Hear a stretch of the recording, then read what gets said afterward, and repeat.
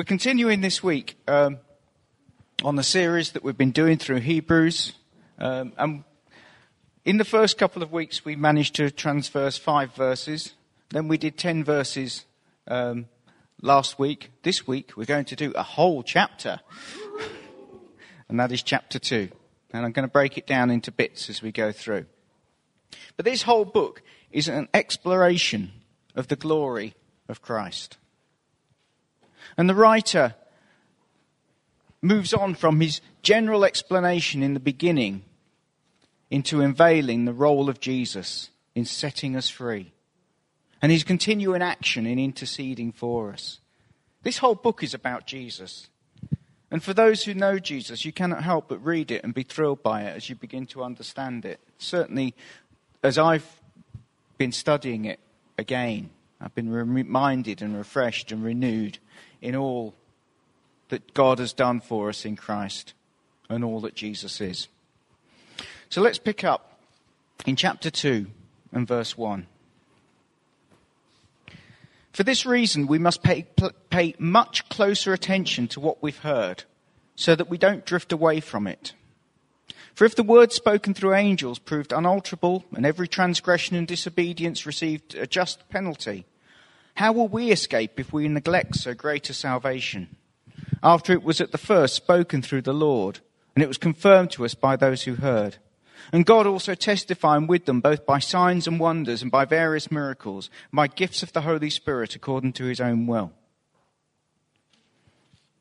There is a simple message in these 4 verses. He says, God revealed the law, maybe through angels.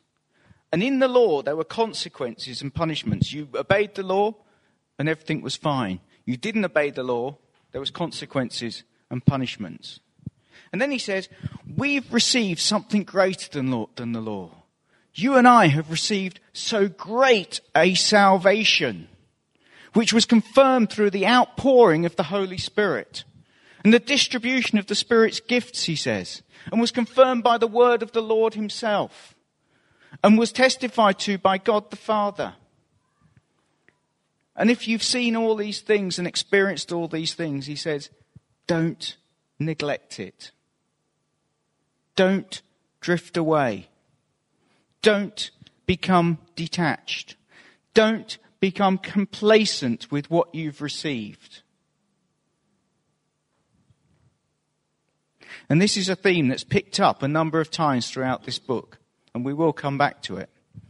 But suffice to say for the moment, God has not called you and I to sit on a bus with a ticket in our hand waiting to get to heaven.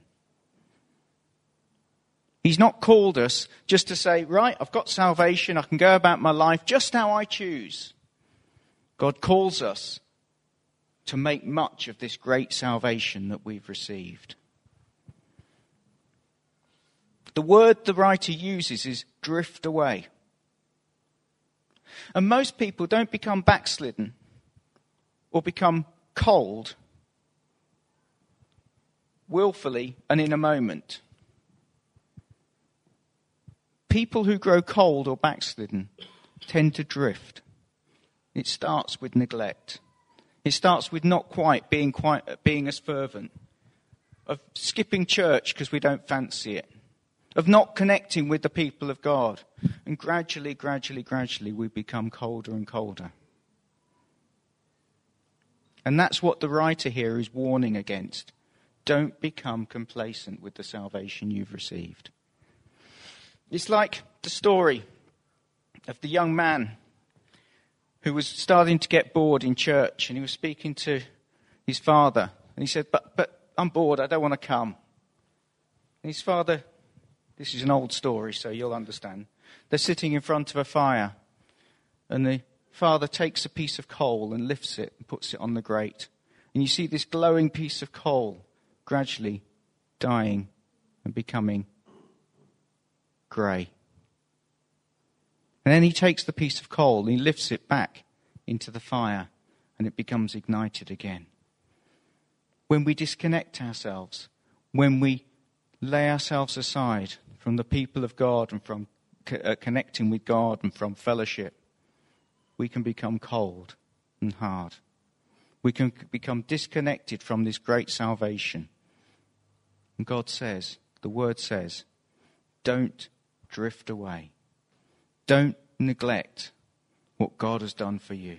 For it's the most powerful, the most wonderful thing that could have happened in your life and in my life. Don't neglect it. Don't be complacent. Grab hold of it. Stay with it.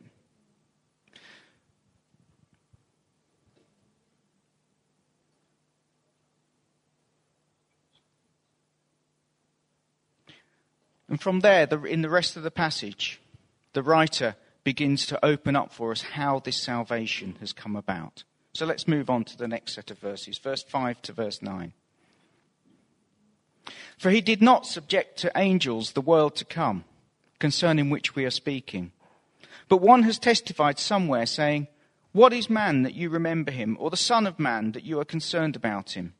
You have made him for a little while lower than the angels. You've crowned him with glory and honor. You've appointed him over the works of your hands. You have put all things in subjection under his feet. For in subjecting all things to him, he left nothing that is not subject to him. But now we do not yet see all things in subjection to him.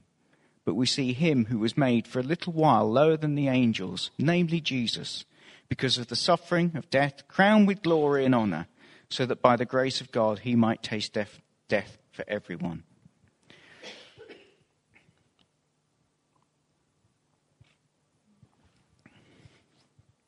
The writer is beginning to build a picture here.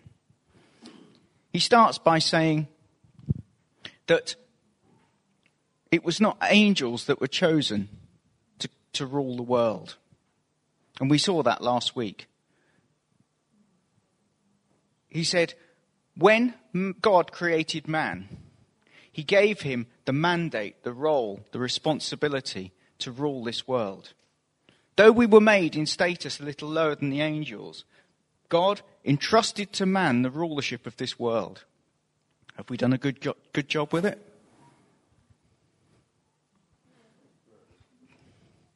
In our debate at Purpose Driven Pint on Friday evening, we debated that the world has no hope. We all ended on a really happy note.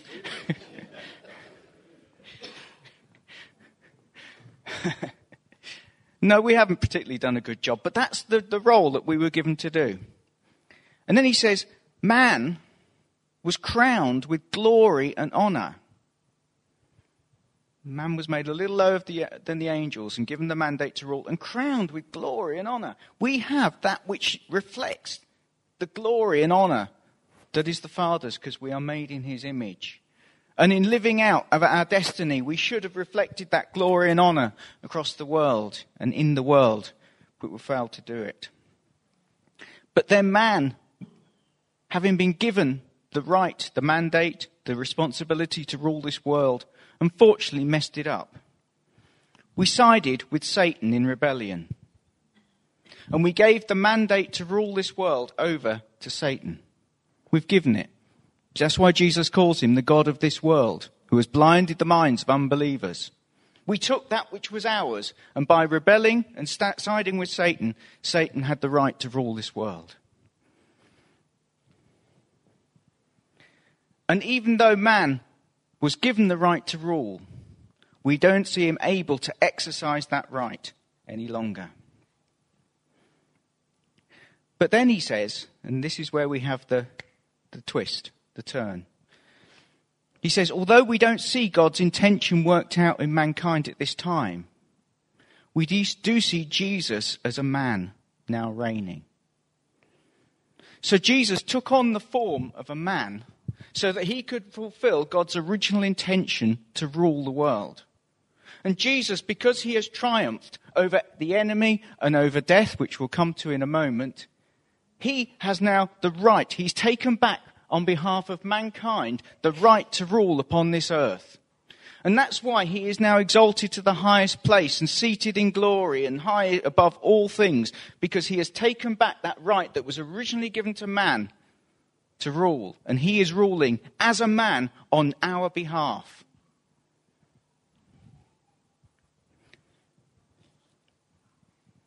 He took the form of a man so that on man's behalf he could fulfill the original intention until he brings all things back under his divine rule. And notice in verse 9, although man was created with glory and honour, it's Jesus who now has the glory and honour originally attributable to mankind. Jesus has that glory and honour for which we were created, because he has shown that you can live as a man upon the earth, sinless, in perfection, conquering the power of the enemy, and therefore ruling, reflecting all the glory that God intended for man. He carries it in his person. In Jesus, all the glory and the honour is summed up, and the original intention of the earth is his to bear.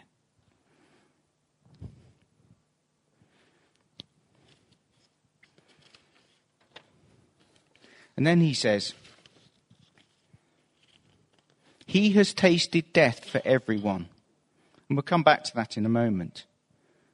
But essentially he's saying because he triumphed over death, he now is crowned with that glory and honour. Jesus' role was not just to die in our place, but also to rule on our behalf.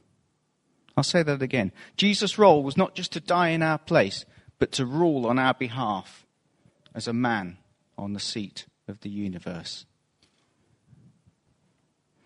Verse 10. For it was fitting for him for whom are all things and through whom are all things, in bringing many sons to glory, to perfect or complete the author of their salvation through sufferings. For both he who sanctifies and those who are sanctified are all from one Father, for which reason he's not ashamed to call them brothers, sisters, saying, I'll proclaim your name to my brethren in the midst of the congregation. I'll sing your praise. And again, I'll put my trust in him. And again, behold the children, I and the children whom God has given me. And the writer here is spelling out God's original intention. God's desire, his plan was to have a family. It says he wanted to have many children to share his glory. He wanted a people who would reflect the glory of God upon the earth. Now, going back earlier week, what's glory? Anyone remember? What did we define glory as? We define glory. Was that's getting to the heart of it, yeah. It's the inner beauty of God's splendour and of his character shining out. So, yeah, you're pretty much there. The inner beauty of God's character and of his splendour shining out. That's what glory is.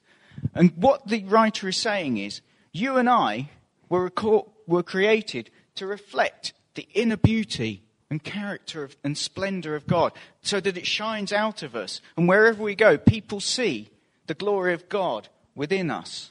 That's what we're created for. And God wanted to have a family so that many people would share that characteristic. And he wants us to share in his inner beauty and character, so that as we become like him, his beauty shines out of us. That's what he wants for each one of us. People say that dog owners start to look like their dogs after a while.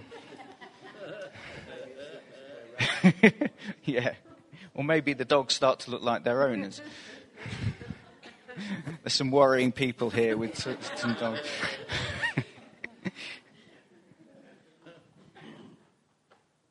We're called to look like God as we spend time with him. That's not that we may look physically different, but that we take on his characteristics as we spend time in his presence.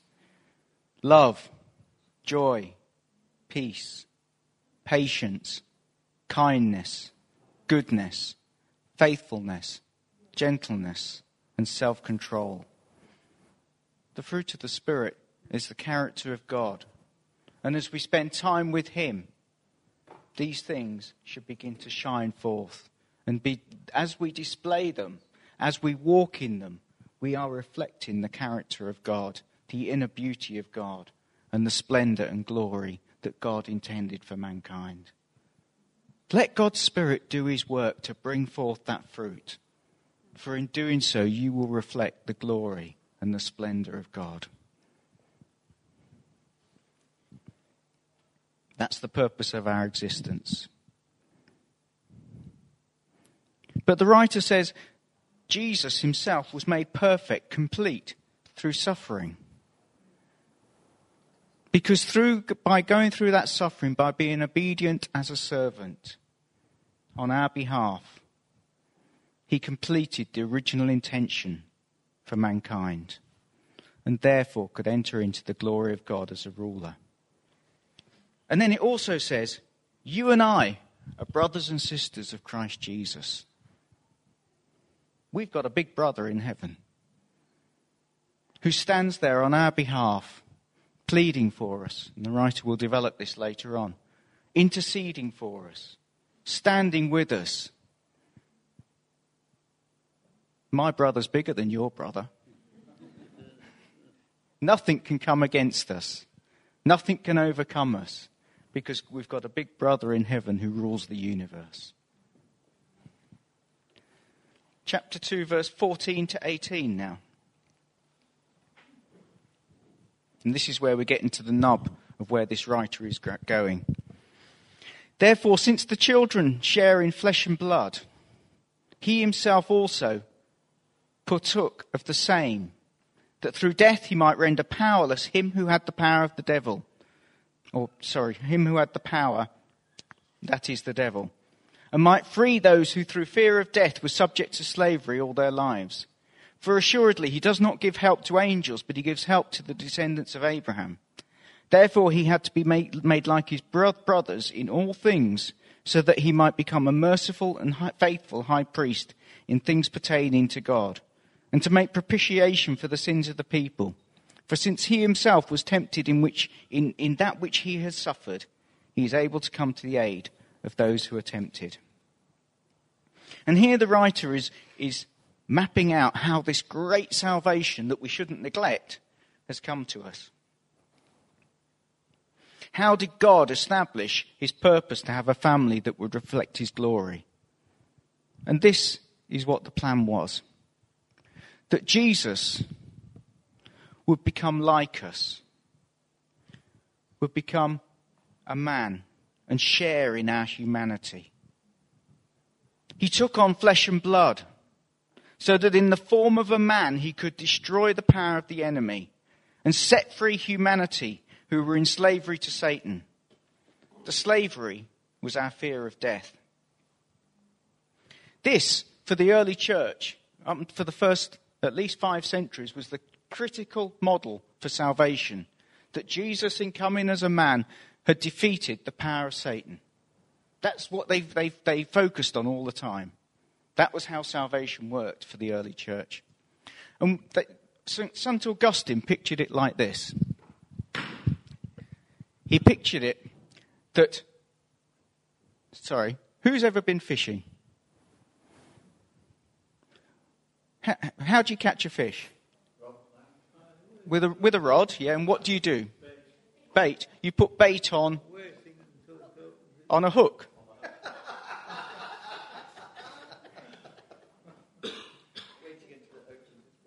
Yeah. You put bait on a hook.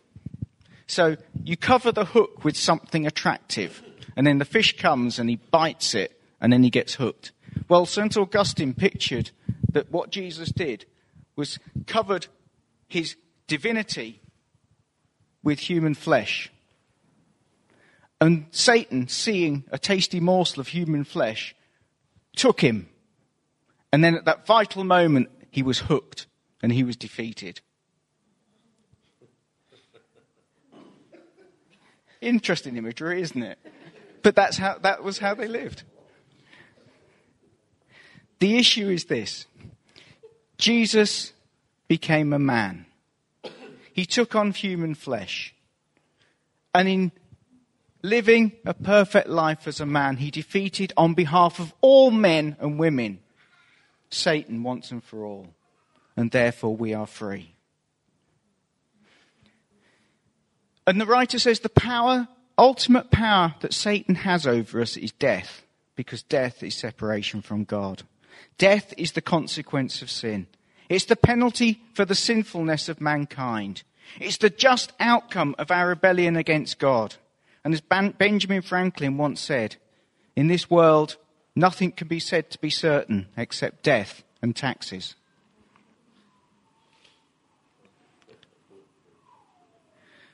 See, the fear of death is the power of sin.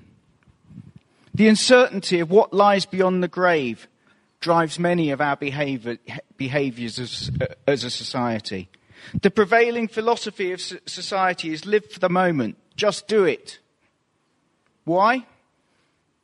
Because this is all we have, this 70 years, and we fear what's beyond it. Therefore, we're not going to think about that. We'll just live for now, because potentially there's nothing beyond it. We'll just live in the moment and experience it. The fear of death drives our behaviours. Because if there's nothing beyond death, everything is pointless. Eat, drink and be merry, for tomorrow we die.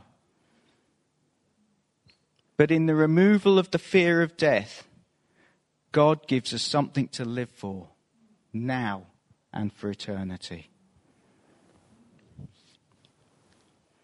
Jesus came to bring assurance of life now and of life to come. I have come that they might have life and have it in all its fullness. So Jesus has broken the fear of death. There is no fear of death, for we have the promise of resurrection. Death need hold no fear for anybody here. Death is not an end, it's a continuation. Death is the release into eternal life, because the eternal life is already within me now and will be fulfilled in a day to come. So the power of death is broken. Therefore, the power of Satan is broken.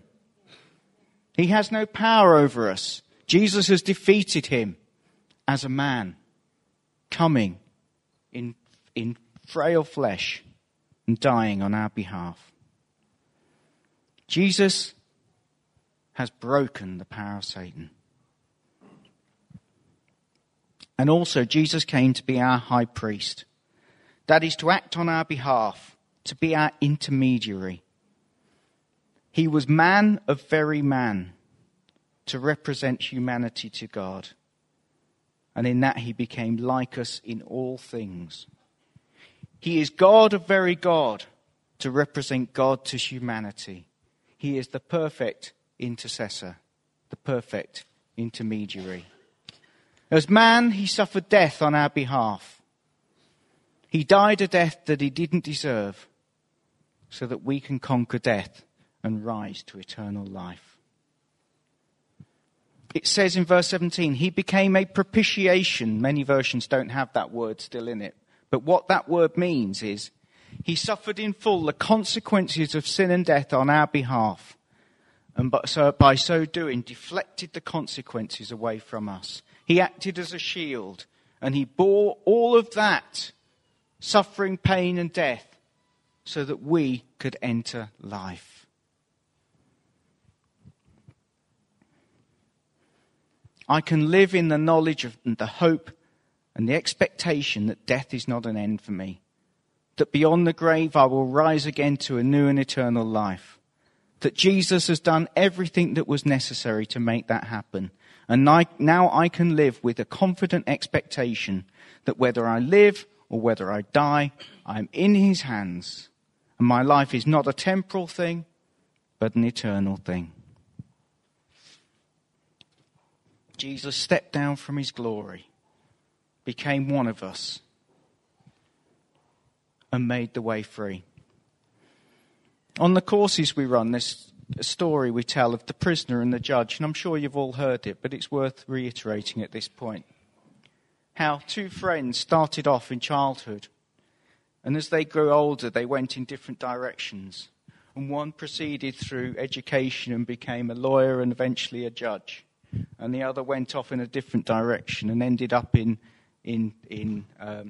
crime. And one day, the judge was seated on his bench, and the friend from childhood was brought before him. And in this case, the just penalty for the crime was a fine.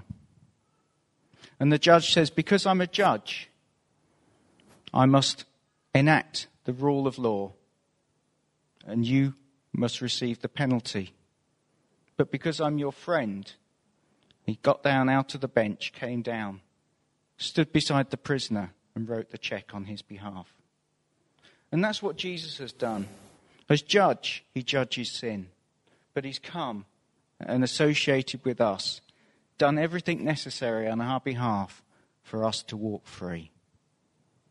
There's the other story, I think it's a true story, of the Japanese prison camp. And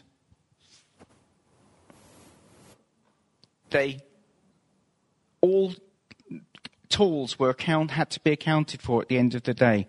And one day, the Japanese soldiers counted one shovel short. So they lined up all the British prisoners in front of them. And they demanded that this shovel be brought forth, or else one by one the prisoners would be killed. So after a pause, one of the prisoners stepped forward and said, I took it. And he was killed. And then when they went to count the shovels again, they were all there. This man had laid down his life for those he cared for. And Jesus took the punishment that he did not deserve for us, that we might walk free. Hallelujah.